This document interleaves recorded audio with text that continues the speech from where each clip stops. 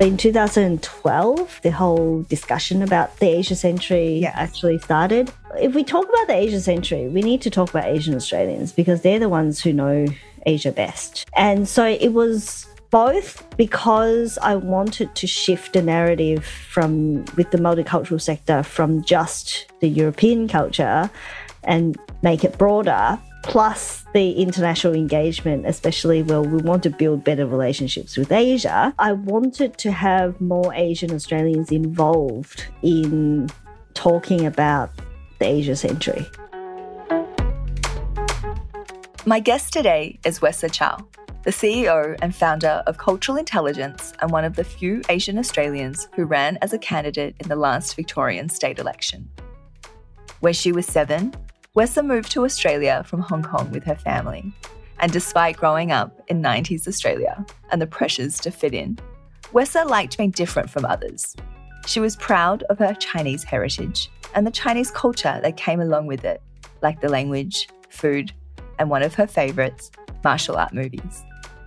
Wesa's clout is the role that she played to advocate for the Asian Australian communities in Australia. First, for Chinese international students during her time at uni, and later giving a platform for Asian Australians to have a stronger voice in Australia's multicultural dialogue. We talked about the moment Wesa understood the impact advocacy could make to a community, Wesa's own pathway from a girl who never put her hand up in class to someone leading more visibility amongst Asian Australians across the Australian discourse, and her reflections on how cultural understanding for organisations and individuals can help give the Chinese diaspora a stronger voice and influence in Australia. Welcome to Clout Asia, where we ask Australians to take us on their journey to Asia capability to help us understand what being an Aussie with clout is all about. I'm Lucy Du, and here is Wesa Chau. Hi, Wesa. Welcome to Clout Asia. Hi. It's great to be on.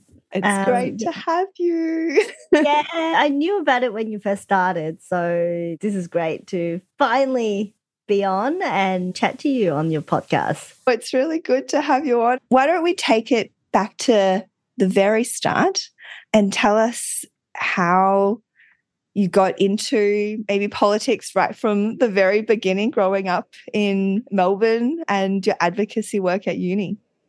Sure. So I came to Australia when I was 7 with my parents and never thought about politics, even at university. So I studied engineering commerce. So that has nothing to do with politics, as you can imagine. But I fell into it because at university, I started the Australian Federation of International Students in 2002. And because of that, I did a lot of work engaging with both the community but also advocacy. That was my first interface with government. Before that, it was simply doing my own thing, running student clubs. But it was because of the advocacy that I needed to engage with government and found that I was actually pretty good at it. So I engaged with local councils, state government, federal government, been involved in a lot of consultations, forums, talked to politicians as well about the issues facing international students, and then decided I think that's something that I really enjoy doing. And so since then, I started work in the multicultural sector, so doing a lot more advocacy around cultural diversity, both in the community sector, but also more broadly as well, working with the corporate sector, not-for-profit sector, government sector, so all of it. So that's how I started and really enjoy it. I'm really curious. I want to take a huge step back to when you were 7. I think our introduction to Australia was somewhat similar. I came here when I was 5.5, but the biggest difference was that I never studied in China. And I'm thinking and reflecting on your work with the international students, and I'd love to hear what made you start something like that. For me, that was just a group of students at uni that was a little bit too far removed from my own university experience. Tell me a little bit more about your first kind of years when you moved to Melbourne, if you can still remember, and later on how you thought about setting up the Australian Federation of International Students. My growing up might be a little bit different from a lot of people because I kept my culture. When I first came, it wasn't a case of I really needed to fit in. I was a little different. I didn't mind people thinking that I was a bit different because I thought to myself, well, I am because I'm from Hong Kong and nobody else is. And so I was sort of proud of that. At home, I would be watching a lot of martial art movies and reading as well. I kept my Chinese for that reason. So I can read Chinese and speak Chinese and write Chinese. But I really enjoyed the ancient Chinese literature. I read a lot of books that were written in Chinese as well. So I think because of that, I grew up loving the Chinese culture and nobody was going to take that away from me. When I started university, I joined the Chinese Culture Society. And with a group like that, there were quite a lot of mixed people, like people who were local students but just wanting to understand the Chinese culture, Chinese Australians, but also international students. Many of them were international students, actually. And so because of that, my connection with international students became very strong. So most of my really close friends were international students. And then when they run into problems, I feel like, oh, yeah, actually, I didn't realize what a privileged position I'd be in because I've got my family here. Yes. So if anything happens, I've got my family, whereas international students didn't. And that was really good in the sense that you create a community and you feel like you can contribute quite a bit to the lives of international students, especially when they run into trouble. I watched a very early video of the launch of the International Student Care Service by Wesa just made a face. Education Minister Bronwyn Pike and the Premier John Brumby and a younger version of yourself. Was that kind of the first time that you were kind of introduced to politics and the role of community and advocacy as it relates to what politicians do? That was probably one of the success stories. I made a face because I still remember that day, and there was a really funny image where the media person who was interviewing me was literally 2 times taller than me, where I looked like a dwarf or a little kid just answering a question from this giant. That's why I made a face. But it was a success story because that was probably 2 years of advocacy to have a one-stop shop to support international students. So I had that idea maybe 2 years since I started the Australian Federation of International Students. Really didn't know how to make it happen. But then because of certain situations, there were a lot more discussions about the need to support international students. And then through working with other government departments, at the time it was the Victorian Multicultural Commission, through all the advocacy and also talking to the community about, well, what do we actually need? So it's not just advocating for advocating's sake, but it was like talking to the students to see, well, what would actually help. It was a great moment for me. That was the time when I finally realized that how long advocacy actually takes. But when it does happen, you feel really good because it was a result of a long fight. From that moment on, I understood that you actually need to keep at it. Like there's no way you can just expect things to happen quickly. And then understanding that timeline made me more effective in many ways because I know if I start something now, nothing's going to happen in a year's time, but you just have to keep going and talking to people. It was the time when I really understand what politics is about. Did you do this advocacy work whilst you were still studying your undergraduate? Yeah. After you graduated from your engineering and commerce degree, did you go into something similar that was as a direct result? I started work in the multicultural sector, so more in advocacy. I really quite enjoy the advocacy work, especially when things actually do happen. You feel like you had a role in making that happen. Yes. And you also set up Cultural Intelligence, your own company, which is really aimed at helping governments, corporations, businesses build and have a better understanding of cultural nuances and multicultural society. It was really to help organizations to think about their processes, because I think one of the things that I learnt being an advocate is to understand the systemic barriers.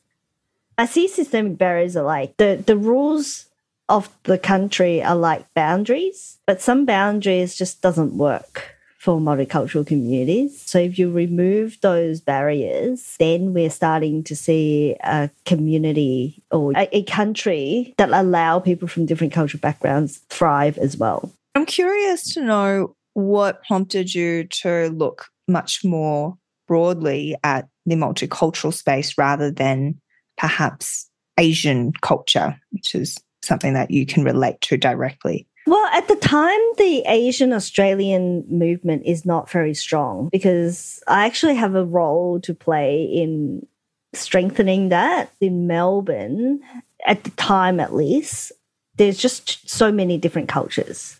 I think it was really good working within the multicultural sector, because it actually helped me understand culture in its full and cultural differences, and understanding all of that makes me a little bit more empathetic to people who say, well, you know, this is really hard. And it is hard. And how do we build an Australian culture that is inclusive, not just to Asian Australians, but also to other Australians as well? I agree. I moved overseas in 2014. And when I left, I felt the Asian Australian narrative and advocacy wasn't really there, or at least it wasn't so prominent. I was working in Canberra at the time, so it was a relatively vanilla city. But then coming back in 2020, there was such a huge wave or a strengthening of that voice of Asian Australians, Asian Americans as well. I know that you have done a lot of things in the Australia-China space. So you were invited to be a delegate for the Australia-China high-level dialogue, which was led by the former Prime Minister, John Howard, alongside senior politicians. Reflecting back, how do you see that narrative shifted and the role that you have played in furthering that in Australia? There are actually two layers to it. The first was, when it comes to multiculturalism, what I started to see was that the multicultural sector is dominated by European cultures. And I feel like there's not enough being done understanding culture in its full. And so even the multicultural sector, it's not necessarily all inclusive, especially to cultures that are different, like African cultures, Asian cultures, particularly. And so because of that, I wanted to do something more in terms of how do we actually talk about cultures in a very different way. And at the same time, for me, I started to do more in the international affairs space. In 2012, the whole discussion about the Asia Century actually started. If we talk about the Asia Century, we need to talk about Asian Australians, because they're the ones who know Asia best. And so it was both because I wanted to shift the narrative with the multicultural sector from just the European culture and make it broader, plus the international engagement, especially where we want to build better relationships with Asia. I wanted to have more Asian Australians involved in talking about the Asia Century. And so I think it was fitting at the time to start having that conversation about Asian Australians. And did you find when you started to have those conversations that there were other Asian Australians willing to participate? There were a couple. When I first started, I had a lot of resistance From everybody. About you starting this? Yes, me starting this, but even just a narrative of it. So from people who are involved in the Australia-China, Australia-Asia space, talked about it from the perspective of diaspora engagement. Oh, yeah, it's something we need to think about, but then they're not really that interested. I tried actually having a discussion about Asian Australians back, probably 2014, around the time you left Australia. Yes. They weren't interested. I couldn't even organise an event with one of the leading Australia-Asia organisations. And then from the Asian Australians, they didn't want to create a space that kind of stereotype themselves. It's like, I want to be mainstream. So many of them want it to be mainstream and don't want it to identify themselves as just Asian Australians. And so there was that. Every community I was speaking to had a bit of resistance. So both internally, also externally as well. We've come a long way. We really have. And can you pinpoint a inflection point where something changed? Was it, I think maybe COVID, obviously in the States, kind of banded together the Asian Americans advocating for their community. Was there a particular moment, or it just was a gradual shift in Australia? There was a big moment when that really shifted, and that was when Gareth Evans delivered his speech at an event. It was actually really interesting because I spoke to Gareth at another event before that, asking him basically to see if there's any appetite to talk more about Asian Australians.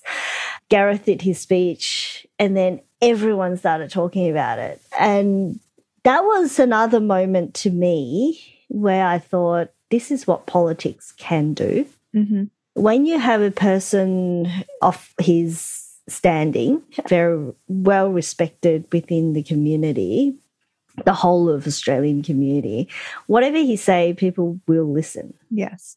And it was a big moment, I think, for the whole Asian Australian community. I think it should be his legacy, actually. Because with that speech, suddenly every media outlet is talking about that. And then me talking to other people about having conversations about Asian Australians became so easy. It makes me think it took someone from a non-Asian descent to advocate for Asian Australians. And maybe that's important to have just a diversity of advocacy from all sides, whatever it is, so that people can see that it's not just one or the other. We're all in agreement, regardless of how you were brought up, your background, where your parents are from.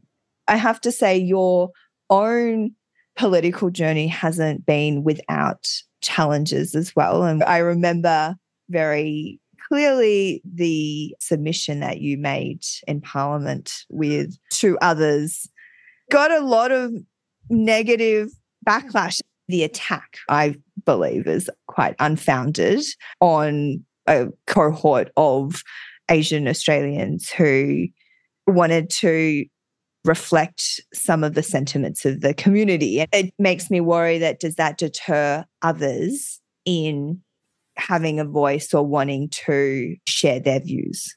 It does have an impact for a lot of people because they don't want to be scrutinised in that way publicly. And it's not even a scrutiny, it's a ridiculous questioning from a sitting senator.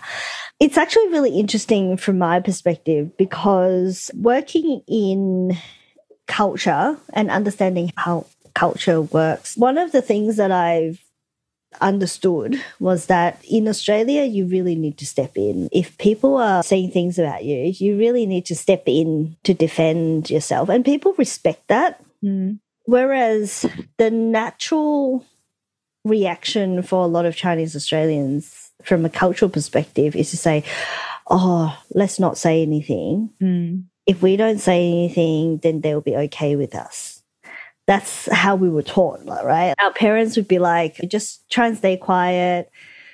Don't make a fuss. Yeah, status quo. Status quo. And also don't stand out so that people won't bully you. What I found is that bullies don't like people challenging them. In Australia, when you actually start to step right in to actually challenge them back, you actually start to gain a lot more respect from people, which is sad in a way. It is another barrier for Chinese Australians, where for people who are not from a culturally diverse background don't have to do that. That's the unfairness of it. Australia has a 1.5 million Chinese diaspora, only many more Asian diaspora in Australia. I would love to see our parliament to be more reflective of that community. I think I read somewhere it's about 4.5%, 5% of MPs in parliament have an Asian heritage.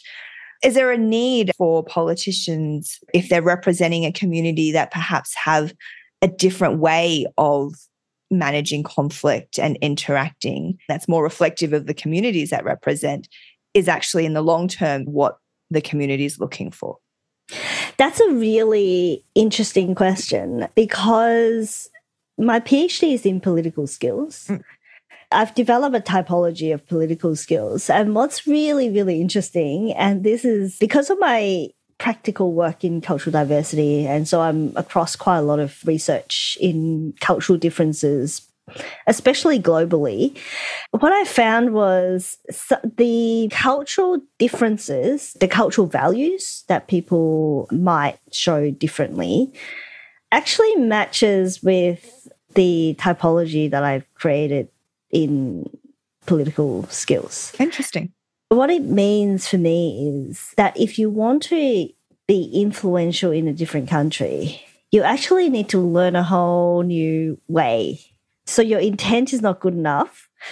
You actually need to find a different way to be able to be influential in a different country, depending on what the cultural norm is in that country, which means that for a multicultural community, this is where it becomes really, really interesting. Yeah. You actually need to learn, as good politicians in the future, this is what we need to see more of, and that is people who are more flexible in how they communicate, how they engage with people from different cultural communities. It's a really interesting one, because I think if you don't come from a different country, you assume, well, they need to learn our way. But then the question then is, well, do you want their vote? If you want their vote, then you need to at least be aware. If I do it in this way, they're probably not going to take it very well, or they're not going to understand it very well.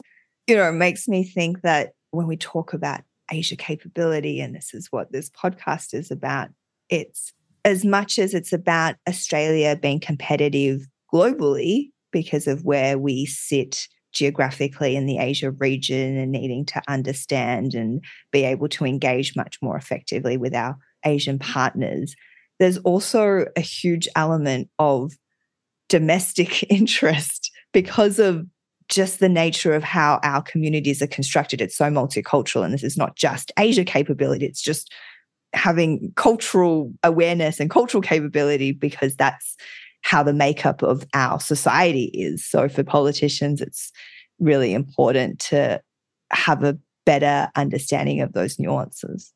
For me, getting involved in politics in Australia, I'm a lot more aware in the style in which I communicate. In terms of communication style, different communities have different styles. In Australia is a very direct style, especially in politics. And so one of the things that I had to learn how to do better is to communicate in a more direct way.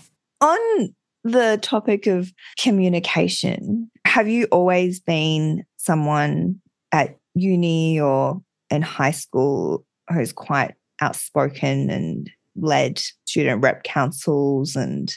No. No? No. So I used to be very shy. I would be the last person to speak up, actually, at uni. It is something that I've learned over the years. It was because I wanted to advocate.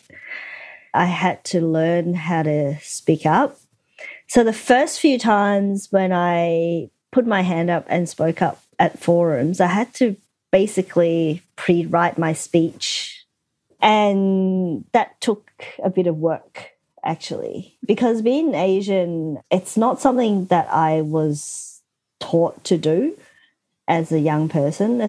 How did you go about telling yourself to push yourself to speak up or to take that plunge, to overcome that fear?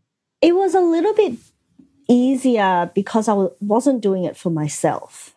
Interesting. Because I knew I was doing it for the group that I was representing. And I'm not speaking on my own behalf, but because I'm helping other people, I sort of have to do it.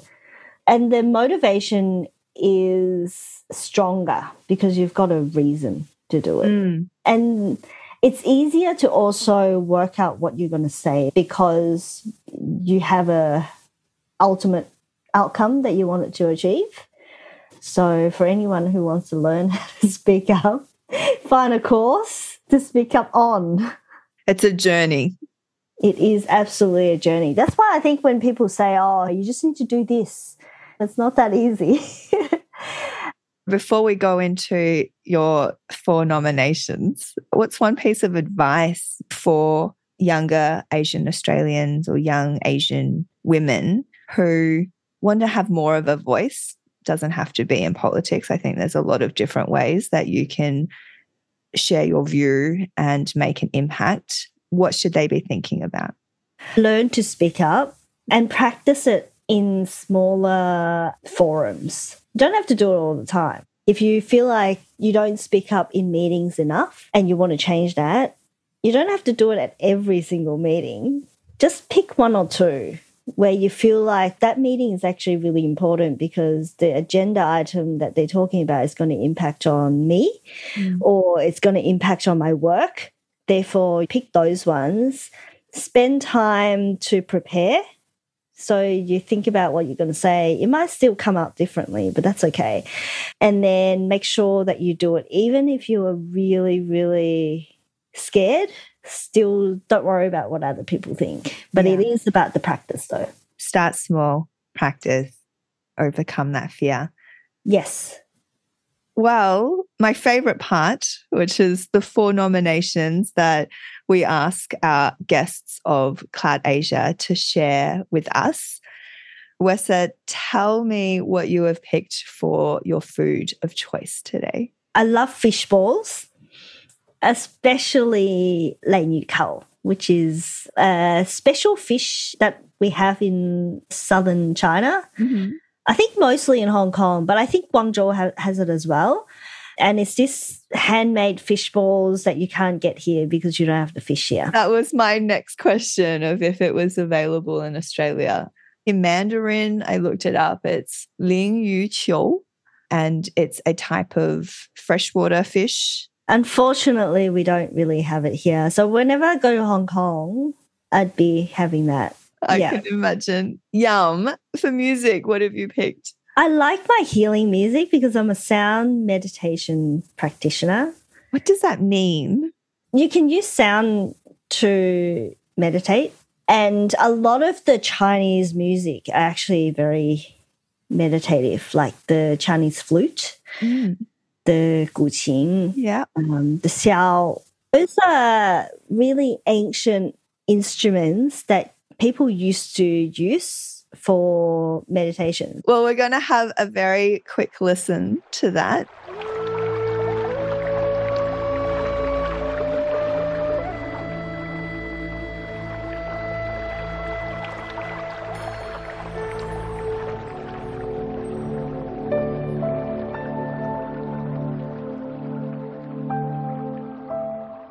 You have nominated a martial arts TV series called Who Rules the World. Why did you pick that for us? Number one, because I love martial art TV shows. I grew up with that. I didn't care. I can't talk to my friends about it at school. I just love my martial art shows. And this one particularly because usually when it comes to shows, there's not usually a very strong female character. This one has a really strong female character. And not only is she strong in terms of her martial arts skills, she's on par with a lot of the men. She's also a princess and ends up to be a queen in her own right. So not needing a male character to come and save her. That's amazing. We'll include it in our show notes. And last but not least, speaking of strong female leads, your person that you have nominated is Penny Wong. This one doesn't require a lot of explanation, given my interest in politics. And also seeing her in foreign affairs, I'm sure there'll be people who will say she's not doing a good job, but I think she is. Because foreign affairs is really challenging, particularly how well she engages with her counterparts in Southeast Asia. And having her cultural understanding, I think, really helps. It's been great to have you on the show, Wesa. Thank you. Thanks, Wesa. Don't forget, you can subscribe to Clout Asia on Apple Podcasts, Spotify, or anywhere you get your podcasts. You can also find us on Instagram and LinkedIn as Clout Asia. Thank you for listening. See you next time.